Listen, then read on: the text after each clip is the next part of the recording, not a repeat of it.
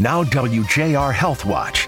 Here's Dick Haefner. Radio frequencies can be used for more than just this broadcast. The Karmanos Cancer Institute will introduce an in-home device that emits low radio frequencies to fight late-stage liver cancer. Dr. Boris Pasche, the CEO of Karmanos, is the pioneering researcher who developed this device. It's a portable device that looks like a large Walkman, as people have said, that is battery operated, connected to a cable that ends with a spoon-shaped antenna. The patient will put the spoon on their tongue and use the treatment 3 times a day for 1 hour. During years of research, Dr. Pasche and his team discovered calcium on the surface of tumor cells that acts like an antenna for the radio signals. We identified one of the calcium channels as the bioantenna on cells. So it's actually the antenna on tumor cells that recognized these frequencies and triggered the activation of the downstream pathway leading to growth arrest or shrinkage of the tumor. The effect on some late-stage liver cancer patients can be remarkable. If a patient has